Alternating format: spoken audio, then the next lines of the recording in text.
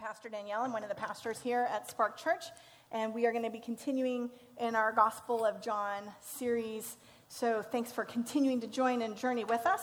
If you have a Bible, feel free to always open it up. If you need a Bible, we have lots that you can grab, and you can also, open up your phone Bible, and I'll believe that you're not scrolling Facebook. Or not Facebook, that's like old school. You're TikToking, so I don't know exactly all the things. But I know that all my mother's friends are still on Facebook. So, yeah, I'm a little ringy, but I think we'll get it all sorted because we have an amazing crew. And if you want to volunteer, actually, we have some openings in the audio tech department. Let's get started here, and we will pray and turn our hearts in worship towards the study of God's Word.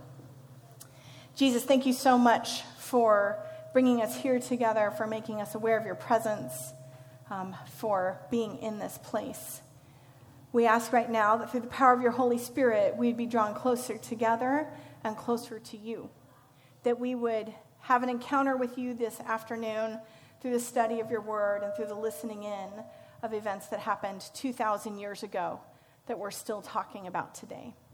Thank you for the preservation of your words, and thank you for the ways in which we can continue to draw close to you and imagine what it would have been like to walk with you. We are grateful and humbled by the invitation to be here today. Thank you for everything. We give you all praise and glory in the name of the Father, and the Son, and the Holy Spirit. Amen. We're going to be taking a quick look at John chapter 13. Now, as we've been going through our John narrative here in the gospel, we've talked a lot about how we're in sort of what's called farewell discourses. Those farewell discourses are going to cover several chapters. And this is really when he's had the Passover meal with his disciples. He's in the upper room. He's washed some feet. He's had at least 4 cups of wine, and they've probably had meat for one of the first times that entire year in celebrating their Passover feast.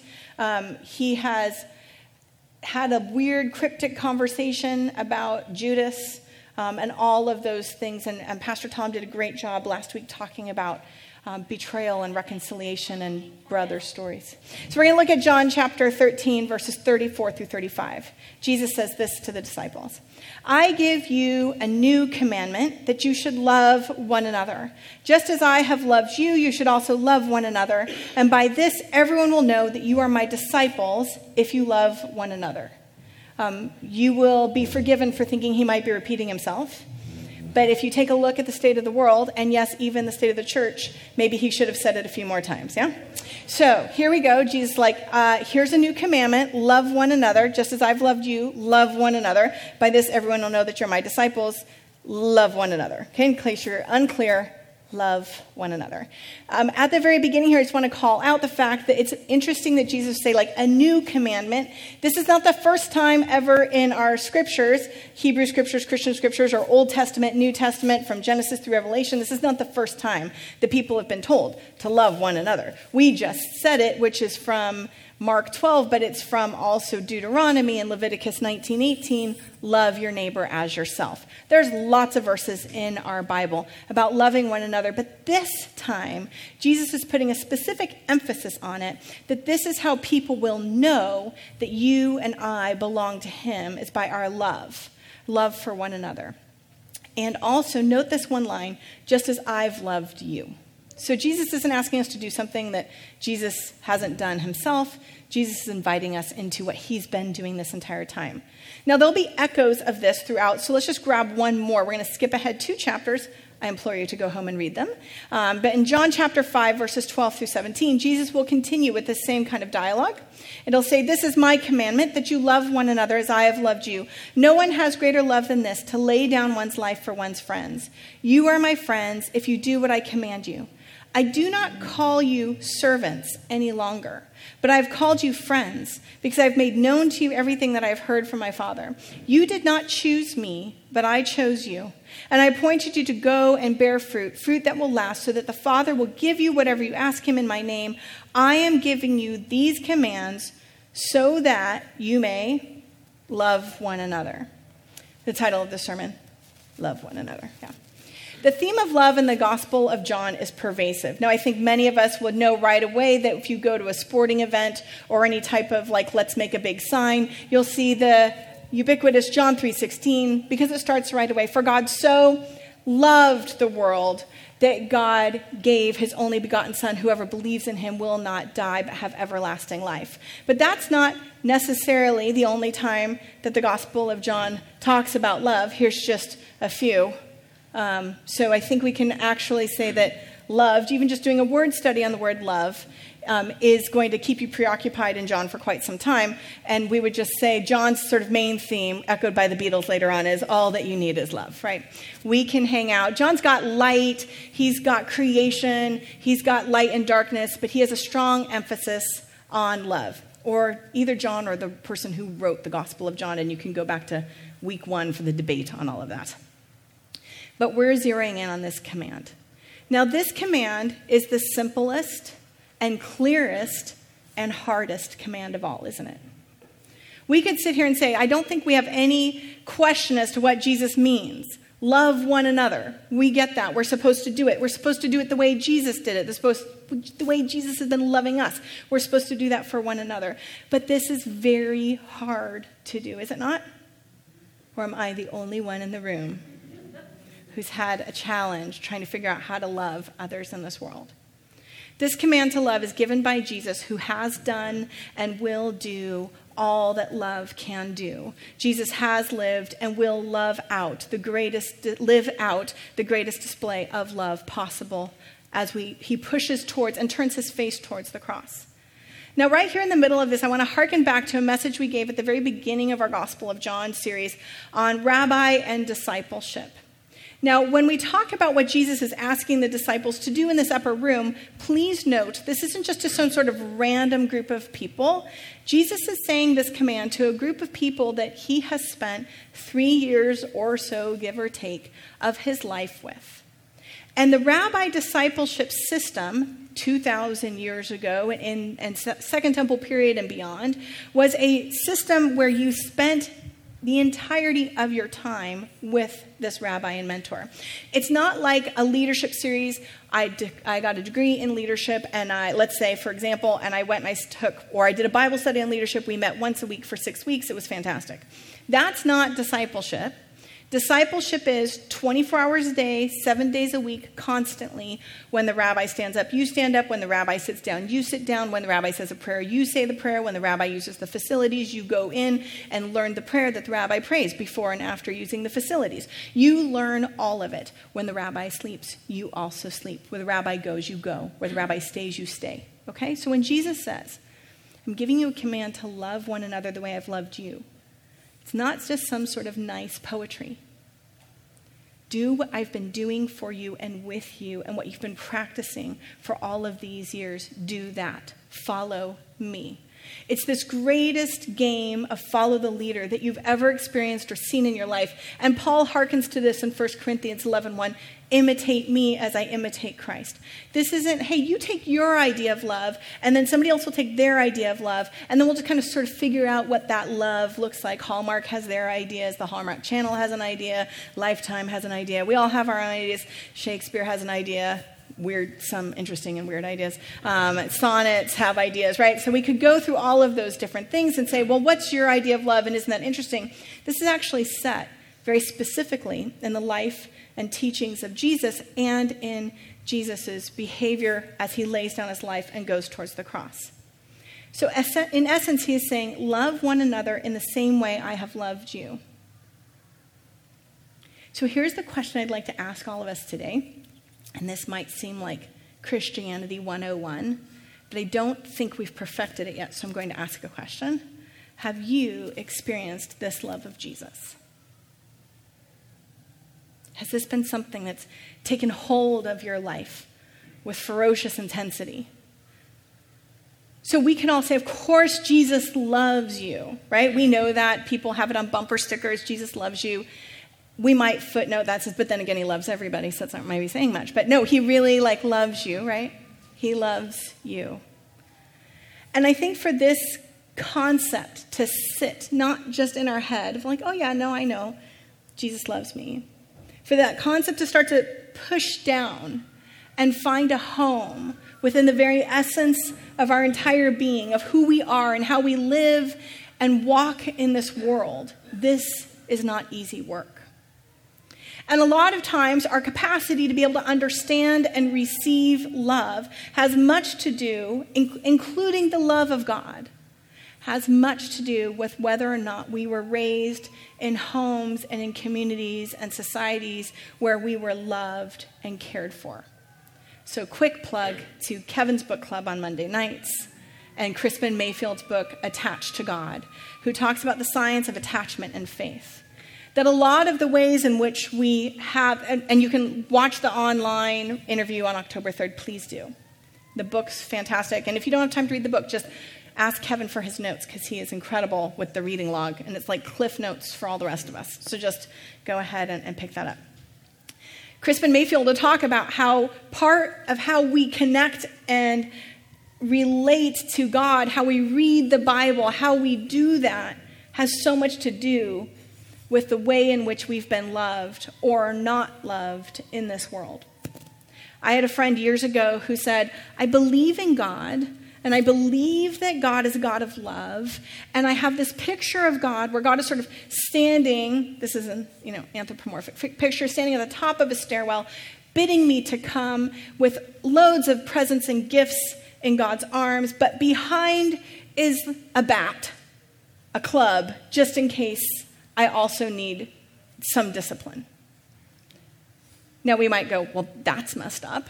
But isn't it true that many of us have these things in our life that have maybe gone unexamined? So I'd like to tell you that when I read the text, I try really hard to read it through love-shaped goggles constantly. And I'm going to tell you why and how I've got to this point. First I'll tell you, it's the Bible, okay, just so you know. I didn't make it up. It's just the Bible. But besides that, I actually had an experience growing up where I was loved and cared for. And I grew up believing that I deserved love, that I could love others, that I was worthy of that love, and that the world could work like this. I grew up in a wonderful, loving church that when people told me who were not in the church that I couldn't be a pastor, I had a whole bunch of pastors come alongside me and go, oh, absolutely, you can be a pastor. Let us help you figure that out. And it was well done.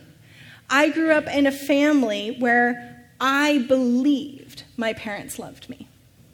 I remember going and visiting a communist bloc country as an exchange student in 1990 and watching people walk around and thinking, how different do I walk in this world than people who've been oppressed and people who are living in fear? And I thought at the time that probably the reason why I walked like this was because my father was a lieutenant colonel in the Marine Corps. He'd already told me that he'd updated his passport so he could come get me if necessary. Marines, nobody's left behind. I thought maybe I walked like that because I had a U.S. passport in my pocket. But I'll tell you the reason why I walk like that is because I walk around this world believing that God loves me. Not because I'm great, but because of who God is. I grew up in a church where regularly we said verses like this from 1 John 7 and 8. Beloved, let us love one another because love is from God. And everyone who loves is born of God and knows God. And whoever does not know God does not know God, for God is love. We even had a song. Anybody? Beloved, let us love one another, for love is of God, and everyone that loves is born of God and knows God. He who does not love does not know God, for God is love. God is love. Beloved, let us love one another. 1 John 4, 7 and 8. Yeah? Very nice. I grew up with these verses shaping my life. I remember asking my mom, why do we go to this church instead of that church? And her response was, because of the grace. Because of the grace. The love was not just connected with God just loves you all the time, no matter what you do, but that when we failed, and we got to say a public confession of sin every Sunday, which might sound super heavy, but it was so lightening for me because I knew as a kid that I had messed up that week. I would tell this a terrible example of where, Rubik's Cubes were brand new on the market, and everyone had decided that if you had a child that could figure out a Rubik's Cube, your child was a genius.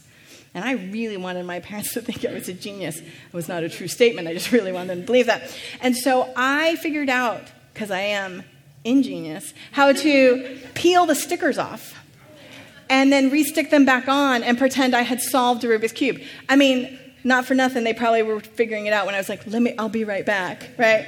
And then I would go and I can't do it while you're watching. And go and fix it, right? And they made me confess to my teachers and everything. It was super hard. So I knew that I messed up regularly. And I loved being able to go to church and say, God, I messed up this week. And the grace at my church was just, you're forgiven. God loves you, period. Can't love you more than God loves you right now. You can go be Mother Teresa. God won't love you anymore. If you go and you do the worst thing imaginable, God can't love you less. Might be disappointed, can't love you less. God just loves you, period. Period. That was the framework for God in my life. And so when I was in college, I had this great blessing, and then college, and then after, of going on some spiritual direction retreats with Brennan Manning. And I don't know if you're familiar with Brennan Manning, but these were incredible retreats, sometimes a week long, a couple weekends long. And I went on my own a couple times and went with my sister a couple times and had this incredible experience of trying to listen into the heartbeat of God. And I don't know if you're familiar with Brennan Manning of blessed memory. He passed away in 2013. He was an alcoholic. He was a disgraced priest. He left the priesthood to marry somebody that he ended up later divorcing. He was a mess. And he would stand in front of communities all across the world and say things like this. God loves you as you are and not as you should be. Do you believe this? God loves you beyond worthiness and unworthiness, beyond fidelity and infidelity, that God loves you in the morning sun and the evening rain, that God loves you without caution, regret, boundary, limit, or breaking point, that Jesus loves you when your intellect denies it, your emotions refuse it, and your whole being rejects it. Do you believe that Jesus loves you without condition or reservation and loves you in this moment as you are? And I remember sitting in those spaces and thinking, oh yeah, I know Jesus loves me. Sure, I got that. I was raised with the heart-shaped glasses. I have this. And still I did not understand, nor do I still think I understand today. I remember in that moment, at one of those spiritual retreats, breaking down and sobbing because I realized that with all the love that my parents had given me, I did remake God in their image. And as much as I believed that they deeply loved me, I actually didn't think they liked me. And in that moment, I thought, but God likes me. Whether I get straight A's or not, God likes me. And it was a deepening of the understanding of the divine love in my life. That Jesus loves all people. Unlike ourselves, the Father of Jesus loves us not for what God finds in us, but for what lies within God's self. And it's not because we are good that God loves us, nor only good people God loves. It is simply because God is love. Now, I know many of us, when we're presented with this sort of audacious, insane love of God in our lives, we think, that's good for you, but you don't know my story. You don't know how unworthy of this love and this grace and this forgiveness that I am. You don't know what I've done. If only you knew, you would know that there's no way that I can receive this love in my life. You see, we often reduce God to human dimensions, to manageable ideas. Human reason seeks to understand and to reduce everything in its own terms, and we have attempted to do this with God's love too, and we have failed because we keep thinking God's love is like our love, which is why we think that people aren't worthy of it, that we aren't worthy of it. But you guys have to remember that Jesus gives this command to a room full of disciples who will fall asleep as he prays, as he begs them to stay awake. Disciples who will abandon him, who deny him, and who even betray him. Jesus gives this command. It says, as I've loved you, love one another. The French Easter liturgy is entitled, The Love of God is Folly. God's love doesn't make sense. And when you and I believe that we have to become worthy in order to deserve that love, we have misunderstood the love of God and made it into the image of humanity.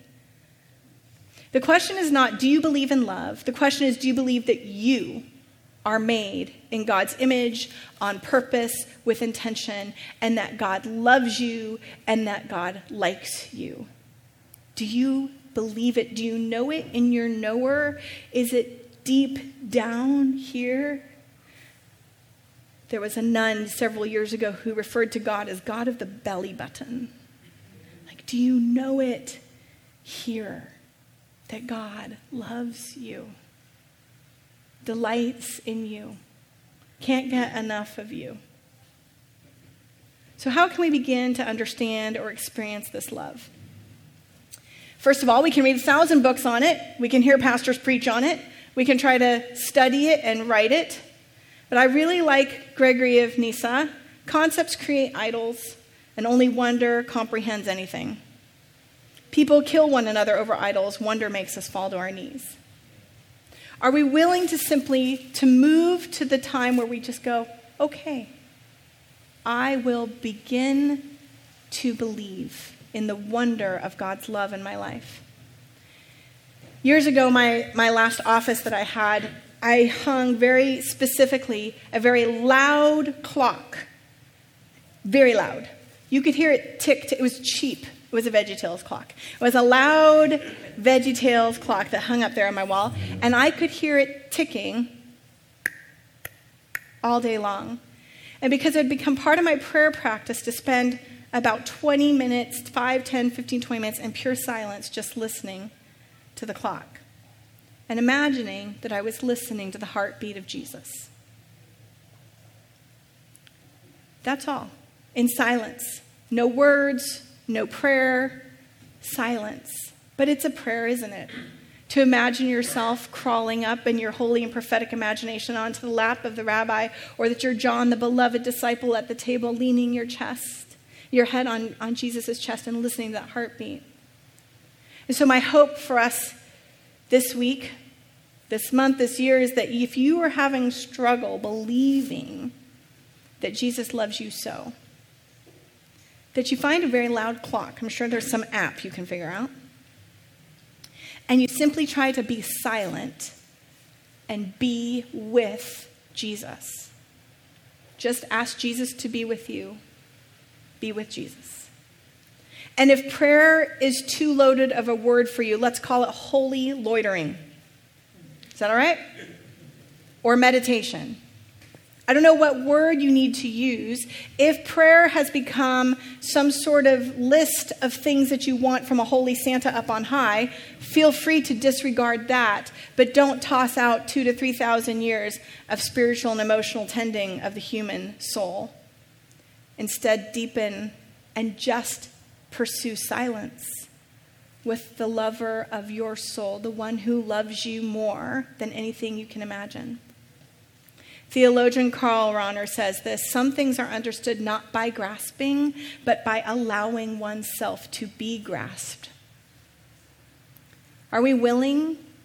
Are we willing to show up? Are we willing to say, Jesus, I want you in my life. I want your presence in my life. I want to know the love that you have for me. I'm willing to show up. And are we willing to trust and believe that Jesus waits there for us? Longing for our presence, thrilled that we've come. I'll be honest, for a long time I was in sort of like a dark night of the soul. I know you're not familiar with any of these things. And felt very much like Jesus was showing up for everybody else, but not me. I know I'm a pastor and that happens, okay? They don't give you an extra, like, Jesus will always be right here for you divinity card. Doesn't happen.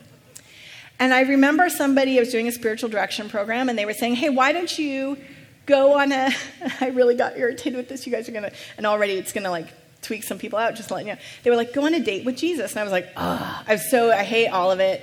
I'm sorry, Jesus. I just didn't like any of it. And the reason why I didn't want to do it is because first I was like cheesy. I'm like, Jesus, not my boyfriend. He's the divine God on high. I'm not going on a date with Jesus, right? So I got really irritated about the whole thing. And then when I had to turn in a journal entry. It was for a course, actually, like I was doing a spiritual direction course. So I have to like journal about the fact that I have gone on this date with Jesus. And as I start to journal, I realize that the thing that's really holding me back is that I don't think he's going to come. I mean, yeah, it's cheesy and I still don't like that. But that was the thing. I really didn't think he would show up. But he did. Do we believe that Jesus wants to be with us, that the Father is fond of us, that Jesus carries your picture in the wallet, anthropomorphically speaking, of course, right? Have you ever anybody grow up where your parents didn't yet have a smartphone and they actually carried photos of beloved ones in wallets? Anybody? Yes. I loved, as a kid, seeing my grandpa open up his wallet to pay and spying my picture in the wallet. I loved that. I loved making sure every school year that they carried the pictures in the wallet. I was thinking about the same thing, about how much that spoke to me without speaking anything to me. That wherever I went, my family carried me with them. Even last night I was with my parents and my dad, I'm going to tear up. He was working really hard to make this very lovely meal for us all. He's got some significant back pain, so as he's preparing, I can also see him trying to manage the pain. I was like, Dad, this is a feast. It's ridiculous. It was so good. Crostini with homegrown figs and cheese and prosciutto. I mean, it was just amazing. And homegrown, it was incredible. I was like, it's just us. And he said, I just wanted to do something nice for the people most important to me. I was like, and he used to carry my picture in his wallet. Now he has an iPhone, so he can use my picture on his iPhone, right?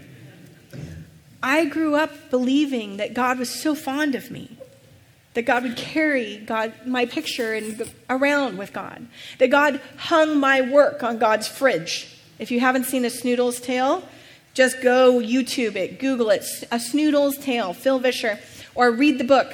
It is the best. But there's this scene at the end where the kid has made something and God's like, this is beautiful, this is for my fridge. I just grew up believing God would take not just my work, but your work too. Everybody made in the planet, every single person, Christian, Muslim, Jewish, atheist, everybody, didn't matter. God loves everyone, and that God delighted in all. God liked all. God, the Father, is fond of all. And I think this is what this verse has come to mean for me, that when they'll know we are Christians by our love, it means that we're walking around in a world where there isn't enough love, where there's condemnation, where there's unforgiveness, where there's abuse and pain. And we walk around looking at one another and saying things like, the Father's fond of you. The Father's so fond of you. What would happen in our own lives? How might we differently treat ourselves? How might we treat others? How might the world change? If not that they knew we were Christians by our love, but if we knew we were Christians by our love. What if we knew it? How might we live differently?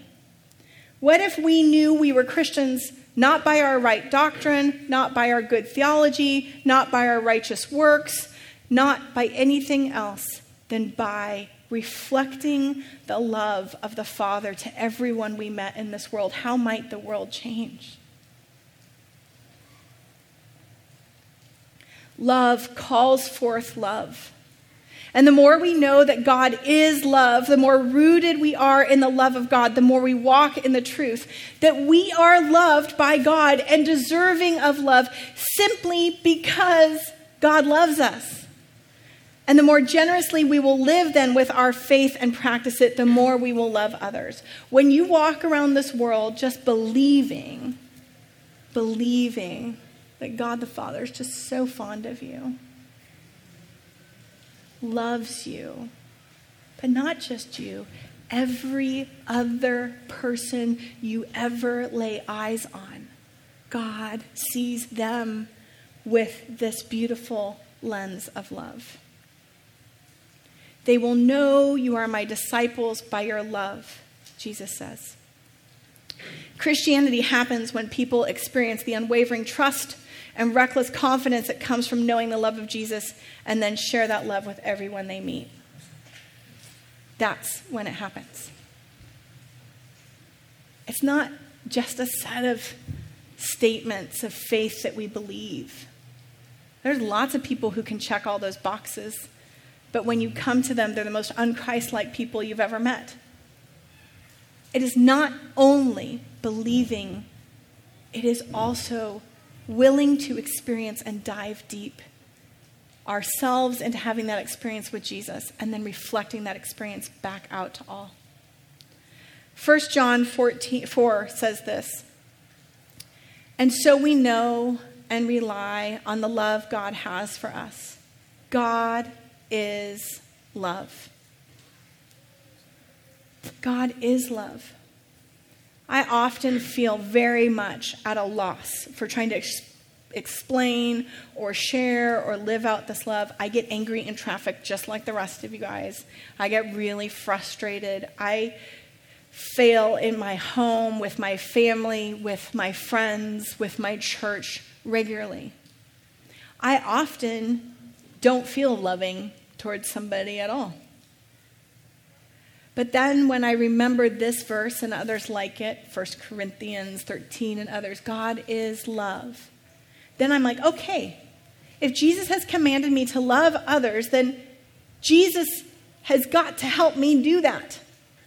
And so I just decide, if God is love, then, all right, Jesus, this person in front of me, I don't really feel very loving towards them. And yet, you love them. You love them with an everlasting love. You have created them in your image. You are fond of them. You like them just as you are fond and like me. And as you love them, would you please give me that love for that person? And this is where the role of the Holy Spirit comes in my life, where I just kind of go, all right, Jesus, I'm just going to avail myself, and you please help me love that person. This is not just us on our own. We're in a community. We get to do this together. And that doesn't mean that I'm saying don't have boundaries, nothing. I'm just saying Jesus loves that person, and you can ask for his help in being loving. God is love. Whoever lives in love lives in God and God in them. And this is how love is made complete among us, so that we will have confidence on the day of judgment. In this world, we are like Jesus. There is no fear in love, but perfect love drives out fear, because fear has to do with punishment. And the one who fears is not made in perfect love. Jesus is not looking to condemn, as Pastor Kevin Emeritus was sharing with us just not long ago. Jesus is looking to love us, and there should be no fear in this love. Friends, they will know, we will know, that we are his disciples, that we are Christians by our love. And that love that we share with others is not in our own strength.